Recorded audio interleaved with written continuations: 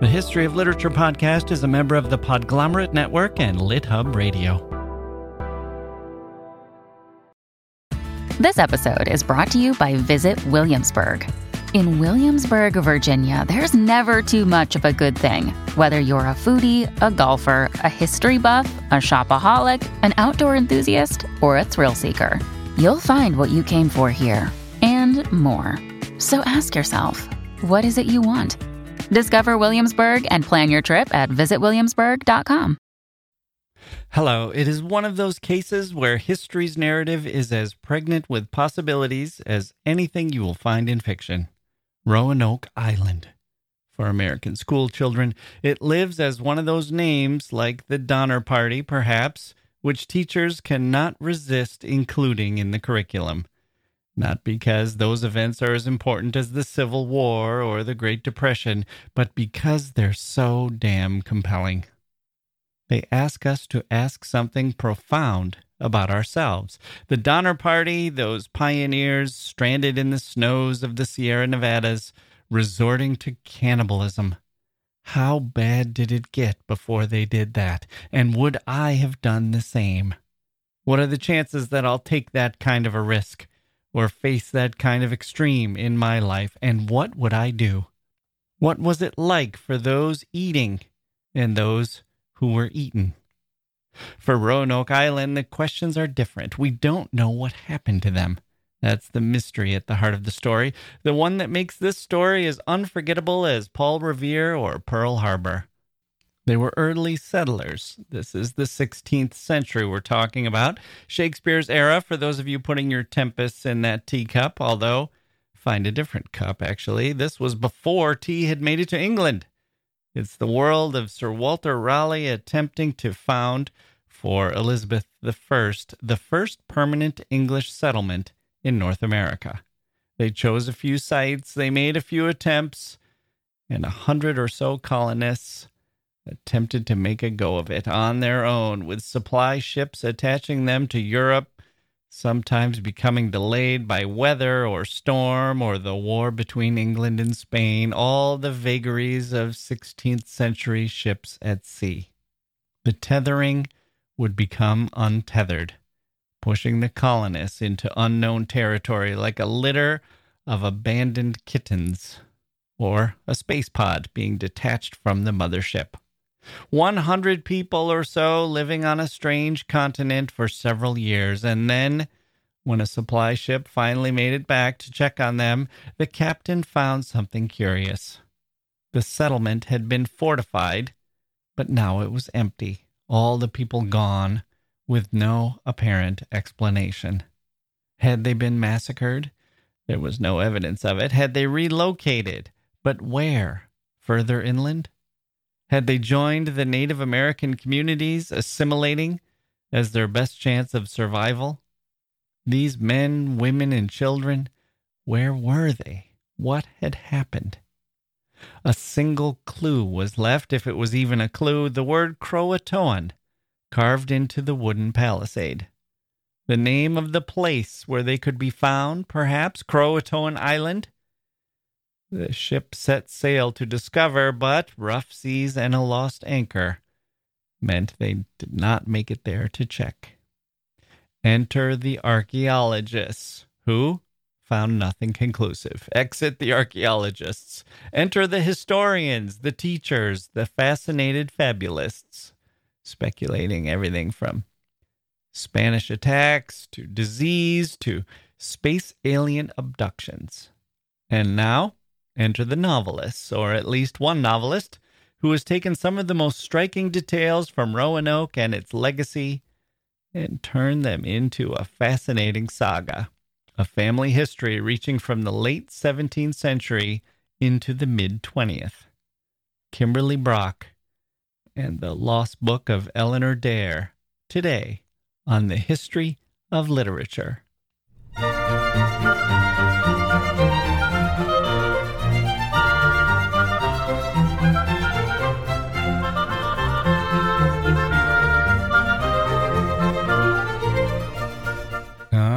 Okay, here we go. Welcome to the podcast. I'm Jack Wilson, your host, here today, maybe gone tomorrow. What would you do if that happened. What would anyone do?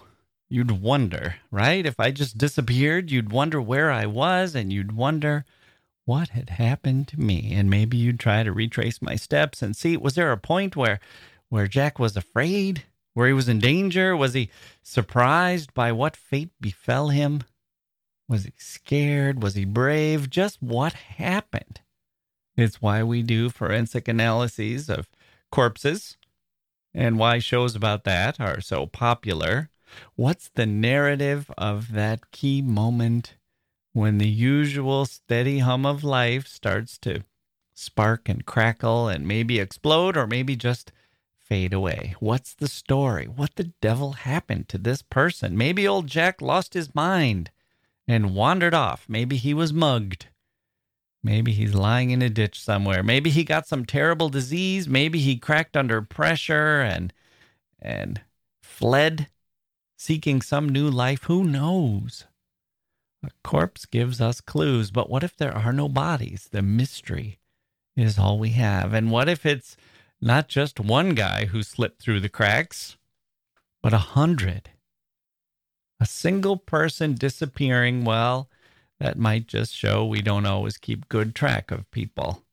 Sometimes people change their lives, escape artists and so on, metaphysical escape artists. But 100 people, men, women, and children, how can that many people just vanish without a trace? Kimberly Brock will get us going with that. This story got her imaginative wheels churning. There's also some 20th century discoveries that she uses for her novel. But before we get into the mysteries of the colony on Roanoke Island, we will talk to her about her writing process, how she got interested in this story, and what all that meant. Here's someone who has been to the rabbit hole and back, and now she's here to deliver the news. Our guest today, Kimberly Brock, after this.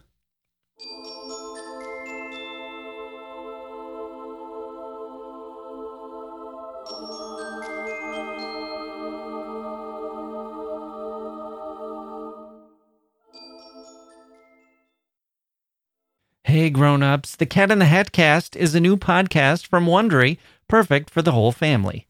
Join the Cat in the Hat and your favorite Dr. Seuss characters as they get whisked away on a new adventure every week.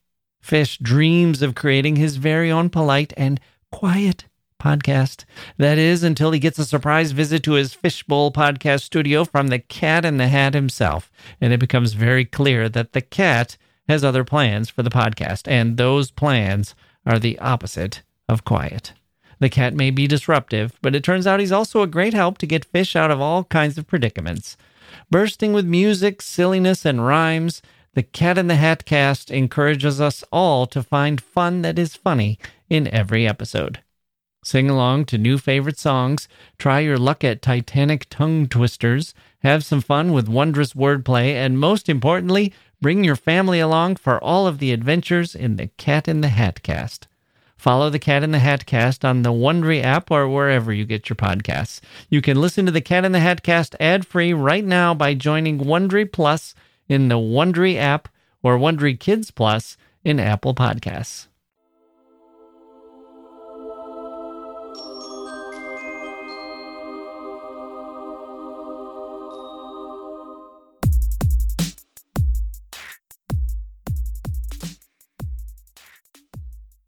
Okay, joining me now is Kimberly Brock, the founder of Tinderbox Writers Workshop and the award-winning author of The River Witch, which earned her comparisons to Flannery O'Connor and Carson McCullers, and the prestigious Georgia Author of the Year award. She's here today to talk about her new novel, The Lost Book of Eleanor Dare. Kimberly Brock, welcome to the History of Literature. Thank you. I'm very excited to be here and talk to you. So I can't wait to ask you about Roanoke, which has fascinated me since high school and how that plays into your book. But let's start with you. Did you grow up in Georgia? I did. I grew up about 30 minutes south of Chattanooga, Tennessee, in Dalton, Georgia. I know you can't tell that listening to this accent. Yeah, and have lived here most of my life. We moved around a little bit right after we got married in the late 90s, early 2000s. We were in Seattle for a few years, and then North Carolina for a few years, and then back to North Georgia. I'm just north of Atlanta now. And what kind of childhood did you have? And specifically, how did books and reading fit into it? I grew up on a farm, and I was about a mile away from my grandparents who also had a farm. So it was very rural. Rode my bicycle back and forth. We lived in a farmhouse that was built in 1912, and it was a mess when we first moved in. I was 6 years old, and it just felt like it was built out of stories to me because it had been there for so long, and we would have people show up. I remember this man showing up at the front door and wanting to come in and look at the house and telling us that he was born in the front room. So that was a big part of my childhood. Stories. I think being from the South, that's part of it too. Yeah. But aside from oral storytelling, we had no air conditioning. And so going to the library in town was a big deal, and we loved going and being in the cool of it. And I can remember my earliest memory of walking into the library and looking at all of those books. And I was a kid that was always in trouble for talking too much in class. And I looked around at all those books, and I remember thinking, this is how you do it. You can talk forever if you write books.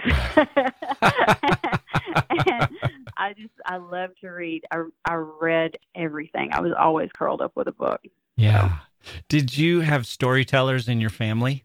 Oh, yeah, absolutely. And I think, you grow up listening to parables in church. And my grandfather, I always called him like a hayseed evangelist because he spent a lot of time on his tractor talking to himself and coming up with things that he thought about the world. And he sort of would relay those same little stories over and over again to people that he met, the people in our community. And even years after he's been gone, people will still say, oh, I remember Robert's story about this or that. And my mother loved reading. Storytelling is you'd sit around the table, you'd sit under the table when everybody was talking after dinner and learn a lot about your family and your neighbors.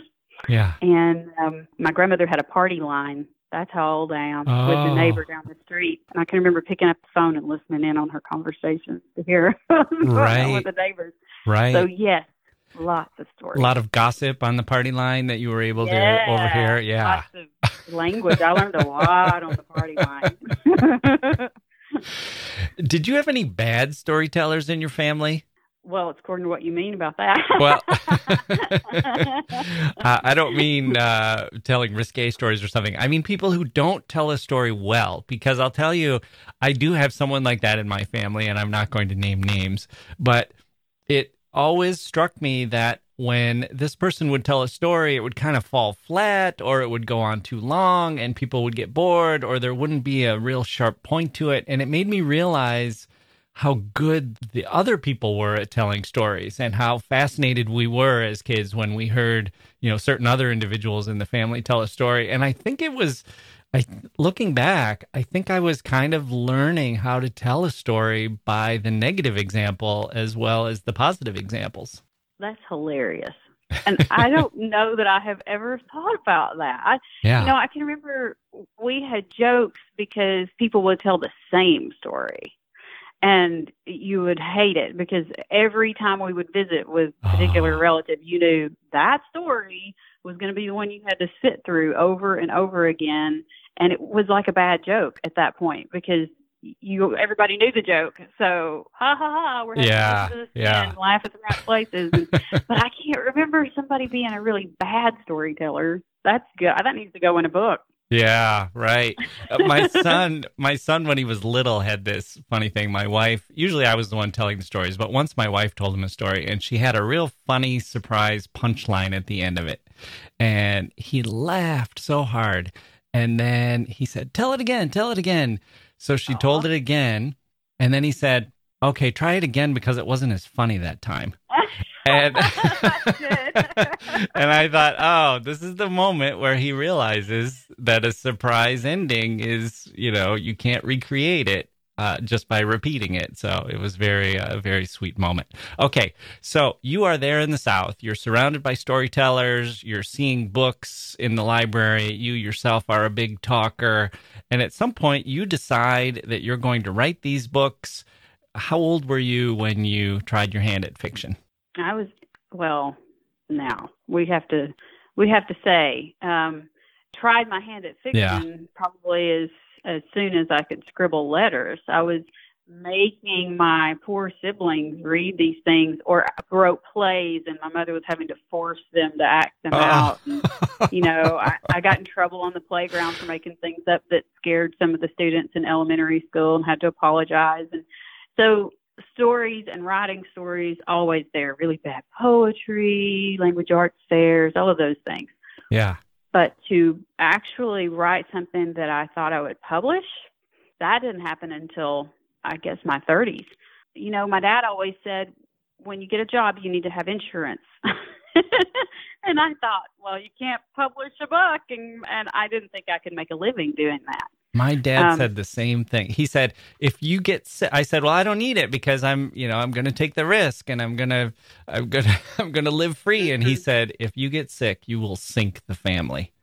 This is true. I realized he was right that I would, because I knew that they would pour everything they had into my care, and I couldn't take that risk, that I would feel so guilty if they ever did that. And so, then it was off to get a job. I found like all of these other ways to tell stories. When I was a kid, I was a dancer, and then I had really severe scoliosis and had a surgery, and I thought I was going to teach dance, but that sort of went out the window. And I ended up doing some theater in high school that I loved. So I went off to college and did some theater in college, and that's still storytelling. It's still expressing story. Yeah. And then I went from theater into education. I thought I was going to be a theater director and maybe a high school, and I ended up directing a children's play for older elementary kids that were all kinds of trouble, and I really liked them. Yeah, right. So I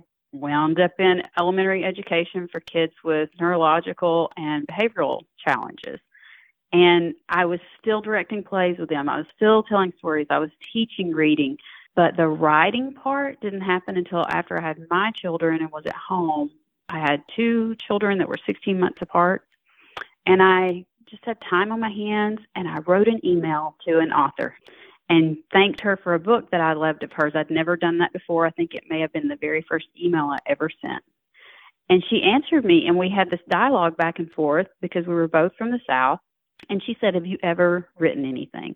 And because you're a good storyteller.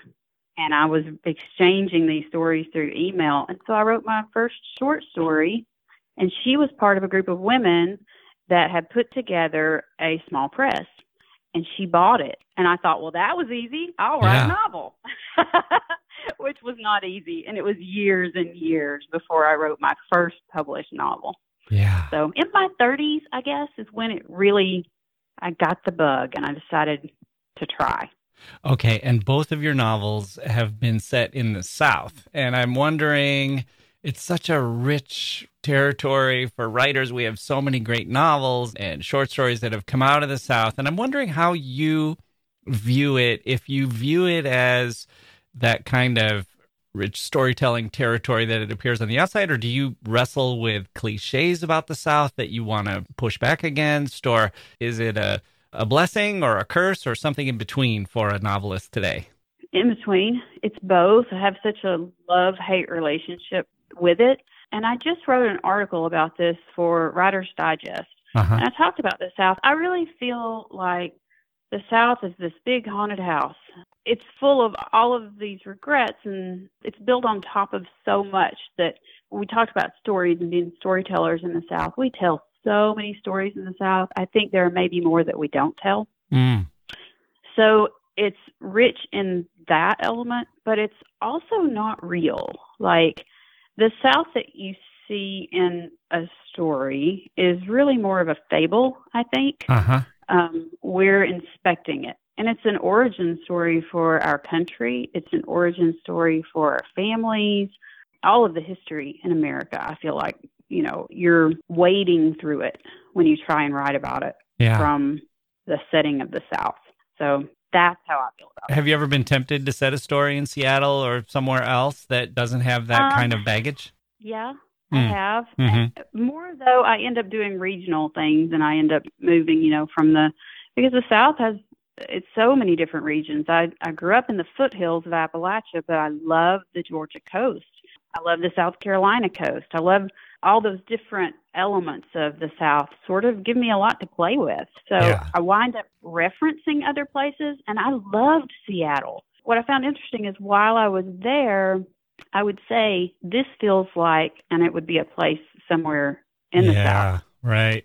So I end up writing about the South. I think it's just in your bones, and everybody does that where they're from, I think. It's your mother's kitchen. Mm-hmm. It is. Okay, so let's take a quick break and then come back with Kimberly Brock, and we will ask her about her new book, The Lost Book of Eleanor Dare.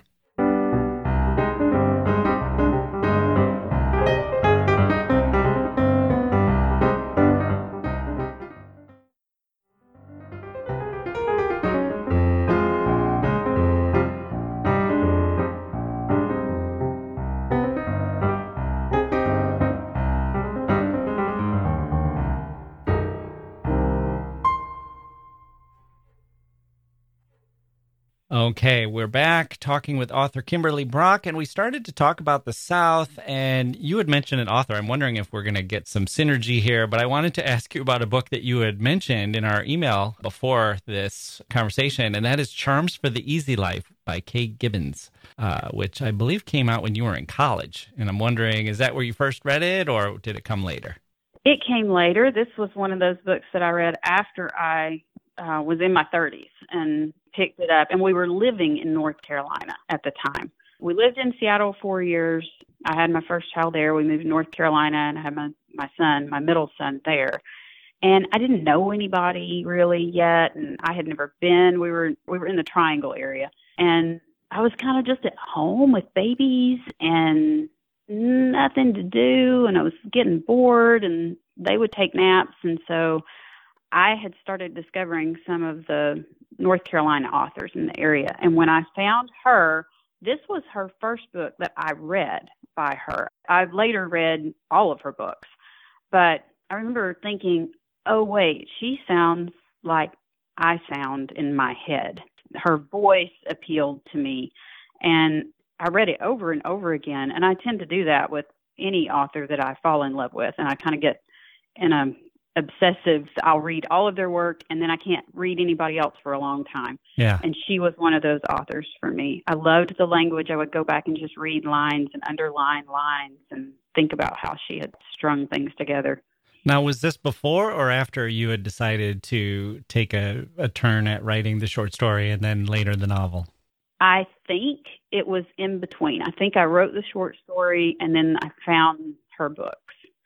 So I know that it has influenced my voice, but I also feel like it was like I recognized something in it. This is how I talk. This is how I think. This is how my words flow. And she's very character driven, and her voice is very immediate, and you are inside the head of this, usually a female character. And I just identified with it. I loved it. And I hadn't found that really.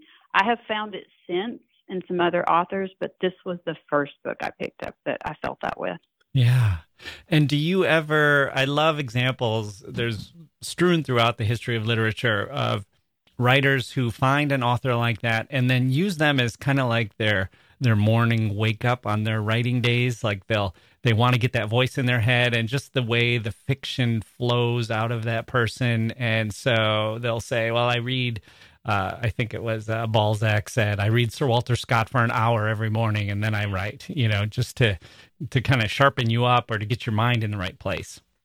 Yeah, absolutely. I've done that with her. I do that with poetry. I do it with music, lyrics. There are different things that will trigger that for me. But you're right. It is a rhythm and a pattern and a mindset that you get into, but it's also the opposite. If I am deep in my work, I can't read anybody else, or I lose my pattern and my flow. So a little of both. You don't want to, I want to hear myself. And if I'm trying to recreate somebody else's voice, it will stall. At some point, it's not true. You'll stall out. You can't be an imposter for your whole book. I can't anyway. Maybe it would be easier if I could. I also like the advice of people who will say, like, okay, read all the Faulkner you can, and then read a bunch of Hemingway to get the Faulkner out of your system before you actually sit down and write. That's true. Okay, well, let's turn to The Lost Book of Eleanor Dare, which I understand you wrote, or at least are publishing after something like a 10-year hiatus between novels. So was this book revolving around in your mind the whole time, or were you focused on other things? So both. I'm sorry, all my answers are both. I learned about the history of the Dare Stones, which is an element in this book. It's sort of the second mystery. The first mystery is the Lost Colony of Roanoke, which most people learn about. And you mentioned before, fourth or fifth grade. And here's this one piece of history that you actually hear and retain from elementary school, because it's a story without an ending. And that every little kid, that perks your ears up. But I was researching for the River Witch, and specifically some Appalachian history for the grandmother in that book. And I tripped over an article about the Dare Stones. And they are located now at Brenau University in Gainesville, Georgia, which is a hop, skip, and a jump from where I grew up and where I live now. And I had never heard anything about them. Yeah. And that was like, buried treasure. I was excited and I'm a curious kid. I'm a curious adult. I get bored easily. And so something shiny really attracts my attention. And we moved a few years after I found them. I sort of just tucked the article away and I thought, I'm going to write something about that one day. And we moved back to Atlanta. So we weren't far from Gainesville. And I called and made an appointment and went up and saw the Stones. Yeah. And from that point on, I've been like a crock pot, kind of thinking about what could I possibly write about this thing. It's just intriguing, and I was sort of obsessed with the idea of it, but I couldn't figure out how I could wrap a story around it that would matter. It took me a long time to find that. So my 21-year-old son was in pull-ups when I found out about that history. And so that long, now not necessarily writing the book, but it's been in my brain that long, trying to find out what am I going to say about this. Well, what are the Dare Stones? Dare Stones, you said? What are those? Yeah, see? Okay, so 1937, we're at the end of the Depression. Barnum is big at that time. Spectacles of all kinds were coming out of the woodwork. There were lots of fake effigies and crazy stuff like that in the news.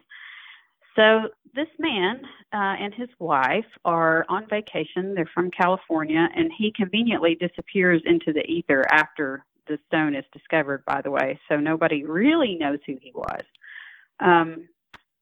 On vacation, they're driving through North Carolina. Edenton, North Carolina, they stop on the highway, and he gets out, says he's looking for chestnuts. And they're about 50 miles inland from where Roanoke Island is located off the North Carolina coast, where the Lost Colony was at and would have disappeared from. And he trips over this big stone, and it has an inscription on it that he can't read, but he thinks to himself, maybe this is worth something, so he tosses it in his trunk, and they go on their way. And on their trip, they come down through Atlanta, and he stops in at Emory College, walks in with this stone, because he thinks maybe they'll pay him, I guess, and says, what do you think? And over the course of the next few months, they lose their minds, because all of the experts look at it, experts from elsewhere come and look at it, and everybody's excited. Their initials, EWD, inscribed on this stone, and a message that they believe is Elizabethan English, and they think that it is a message from the daughter of the governor of the colony at Roanoke. Her name would have been Eleanor White Dare. Her father was John White, and her daughter would have been Virginia Dare. So they think they have solved the mystery. It says there was a massacre. Almost everyone is killed. Her husband and daughter have been killed. She survived along with a few others. And it gives, a sense that they're moving on with natives. Please come find us. And that there may be another stone that is marking graves. So, long story short, one of the professors at Emory, his dad was the president at Brenau University, which was a women's college at the time in Gainesville. They take the stone to Brenau, and then they say, so, if anybody else finds any more of these stones, we'll pay you. So you know what happens then.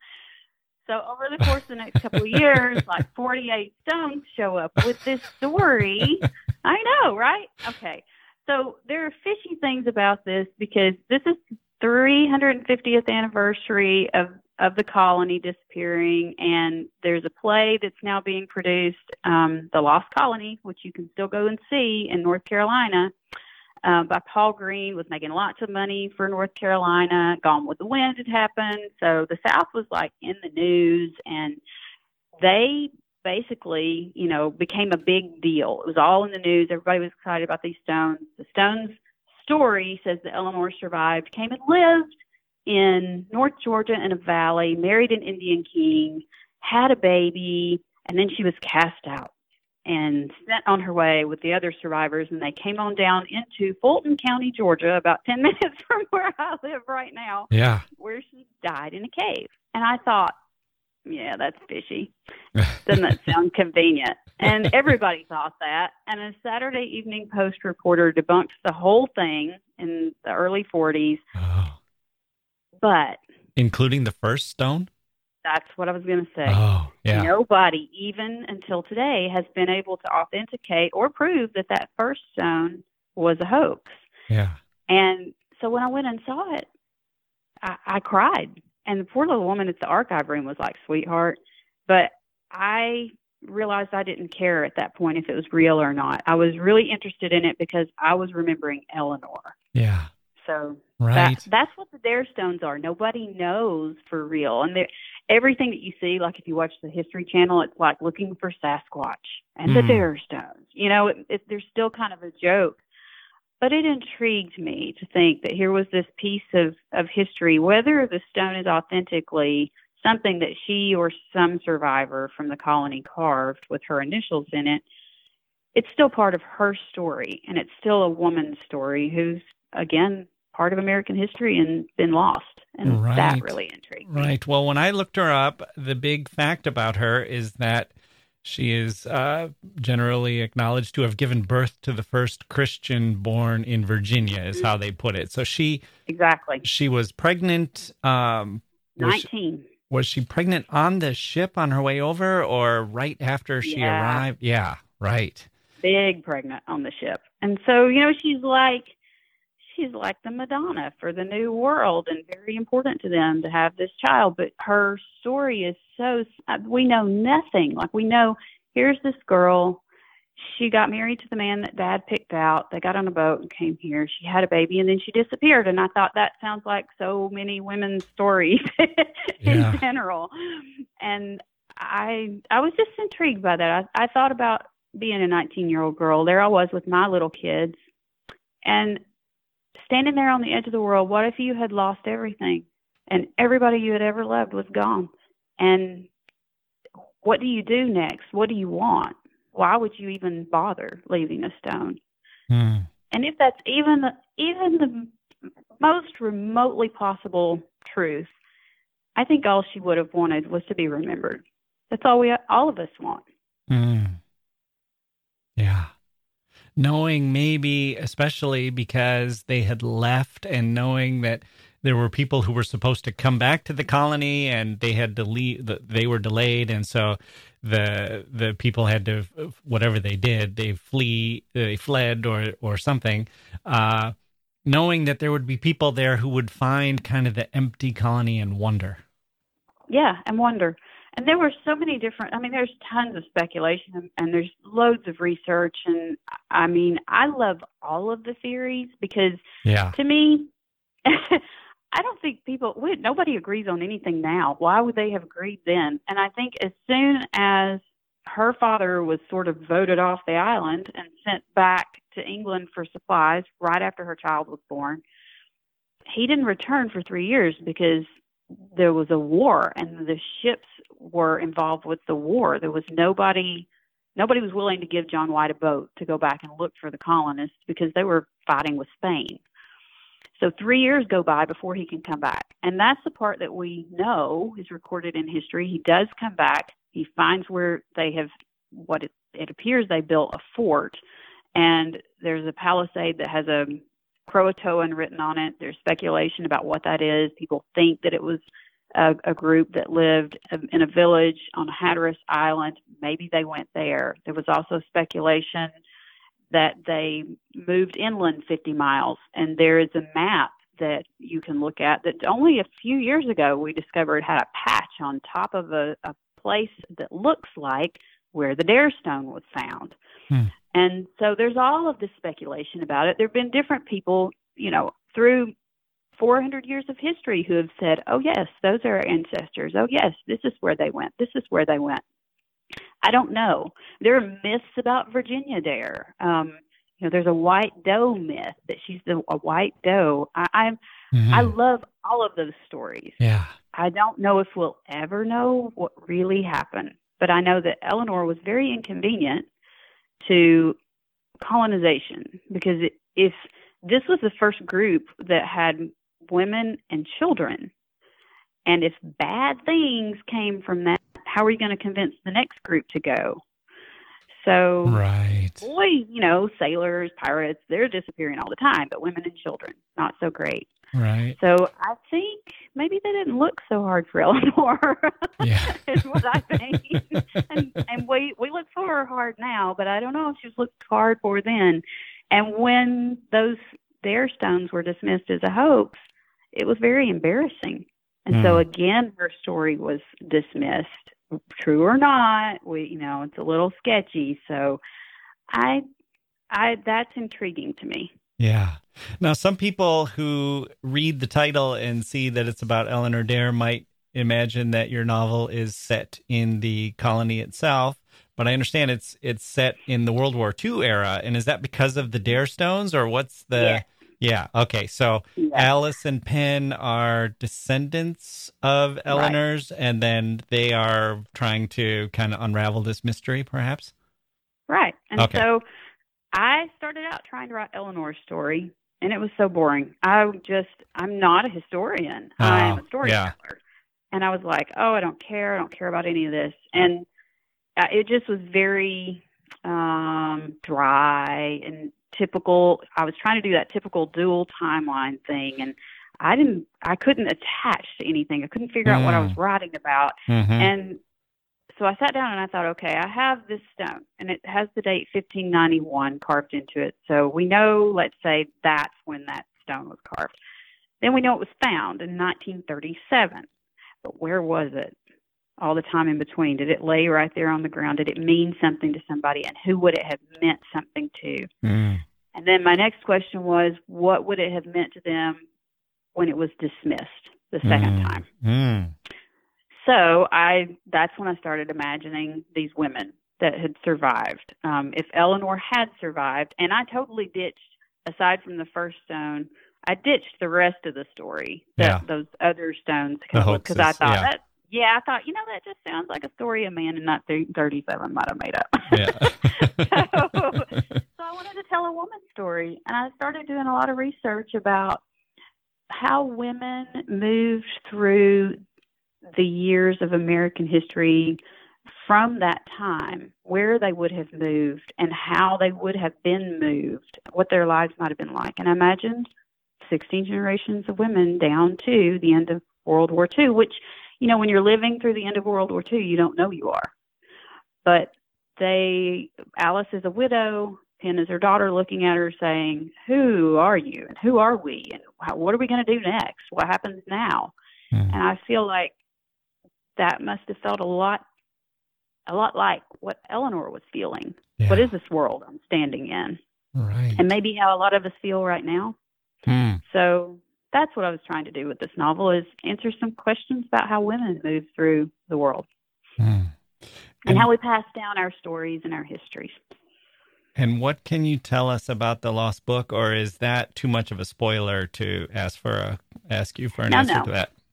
No, that's so this book is Eleanor's mother's book, and women kept what's called commonplace books, filled with prayers and recipes and whatever they wanted to put in there, their daily, journals and art. And I have always thought, wouldn't it be lovely to have something like that had passed down through your family? And it's not necessarily the truth. It's pieces of things that somebody thought important to share. And so it tells a story as a whole. And I grew up with a family portrait in the foyer of our home.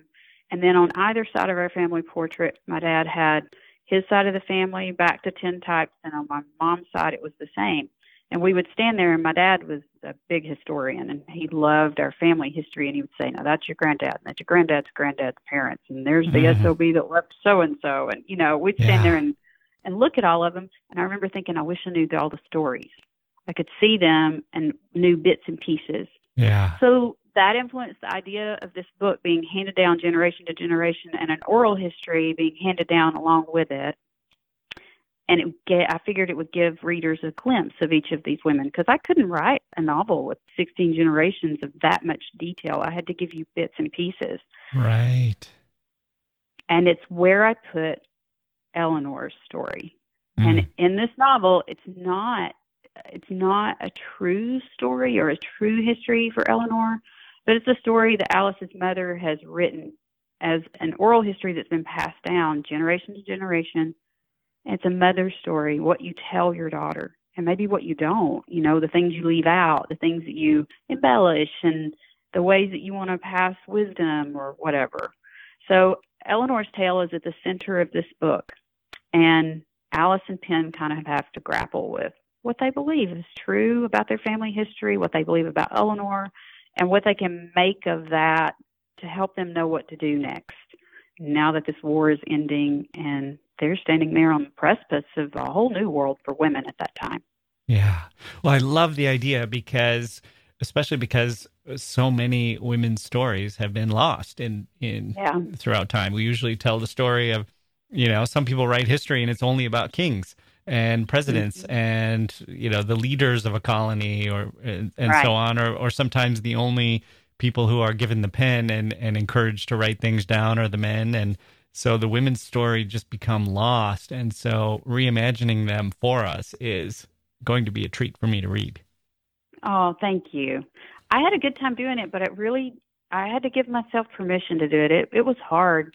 I didn't write Eleanor's portion of this book until I'd already turned in the 1945 portion of the novel, thinking it was finished. And my agent said, "This is lovely. Now where's the rest?" I know you have it all in your head. And I did. I had notepads full of all of these ideas because I had to know how I would have gotten this family from one place to the next, and deviating from what was on the stones. I did what I wanted with it, but I didn't want to write Eleanor's story, and I had to come to a place where I realized it was it's like a game of telephone. They've been passing it down for 16 generations, so it may not be true, but it's something that they're still telling. It still has influence. It's still helping generations later of these girls that are growing up, looking back over their shoulder at their forebears to know who they are now and how they move forward. Right. Okay. So I have a surprise bonus question for you. Okay. Are you ready? I'm ready. You are a young middle-class woman living in London in 1585. You understand there is a fleet setting out soon with the goal of establishing a new colony in the Americas. It will be an adventure with the promise of a better life, but it will also be full of hardship and danger. Do you go? If my daddy wants me to. I was gonna propose a bunch of different facts in order to tilt your answer one way or the other. Like, if you're pregnant, does that mean you'll stay home? If you have a chance to go to Paris instead, do you do that? So I'm guessing that was the deciding factor for Eleanor Dare. Absolutely. So John White had gone on multiple excursions before this one. He was a map maker before that. He was a limner. So he painted miniature portraits. And there are no portraits of Eleanor anywhere. You can still see his artwork that he did to influence the Queen so that they would continue to send these excursions. He went on these early journeys and he did watercolors that are beautiful of the New World and the Native Americans. And I can imagine Eleanor's mother died and an infant son died. And so Eleanor's alone and Dad is literally leaving the known world over and over again. What is he so in love with? Is it his grief? Is he, whatever he's doing it, he's not doing it with her. And so I can imagine her being so compelled to try and be part of that. Yeah. And the way to do that at that time would have been to have a child to help make the new world that he wanted so badly. And I go a little further with that in her reasoning and what she does in the book. But yeah, I mean, it's love. It's love. It's love. Yeah. And Adam Fincher, she must have been looking at it and thinking, what is there? What is there? Why can't I see that? Why am I being left here? I want to go too. And so you would take that chance, but I think the only reason you would ever take that chance is love. Yeah. This might be a weird analogy, but I'm almost reminded when you're describing that of something I heard about the Beatles, where Paul McCartney didn't really want to take LSD, but he had these 3 best friends who had taken it and they were experiencing something and he just didn't want to be left out. And so he finally did it just because he wanted to be part of that group and they were so drawn to it. Yeah. I really think that has a lot to do with why anybody does anything. Not being alone. Yeah. And yet she wound up so alone, if she survived at all for any length of time, even if she only survived briefly after her father left. But the sad thing is his entire family was gone. That was it. We know little about them. And then you can dig things up. And I was very selective about what I put in the book and what I left out because, from 1945, my 2 characters at that point, what are they really going to know? Maybe not even as much as I know now. So I was careful about how much I put in there. And you don't want to bog your reader down. You want them to be on a journey with a character, not necessarily there for a history lesson. So I hope I got that balance right. Maybe not. I know some people are going to pick it up and they're really going to want it to be that traditional and popular right now, historical, this dual timeline, and you got spies but this is a home front story and it's really women's and it leans a little literary. And I want people to finish this book and instead of being annoyed that they don't know that they have solved the mystery of the lost colony or found Eleanor Dare, I want them to love the mystery most of all. Well, the book is called The Lost Book of Eleanor Dare. Kimberly Brock, thank you so much for joining me on the History of Literature. Thank you so much for having me.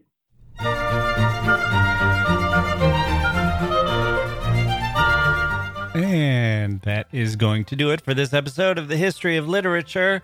My thanks to Kim Brock for joining me. We'll be back. Speaking of mysteries, we're still chasing down Christina Rossetti and how she came to write Goblin Market. That is on our radar. That's in our sights. Do check out The Lost Book of Eleanor Dare by Ms. Kimberly Brock. It's a pleasure to have her here. And see if maybe that novel gets you some answers to some of these questions or gets you to think about families and people and the world in some brave new way. I'm Jack Wilson. Thank you for listening, and we'll see you next time.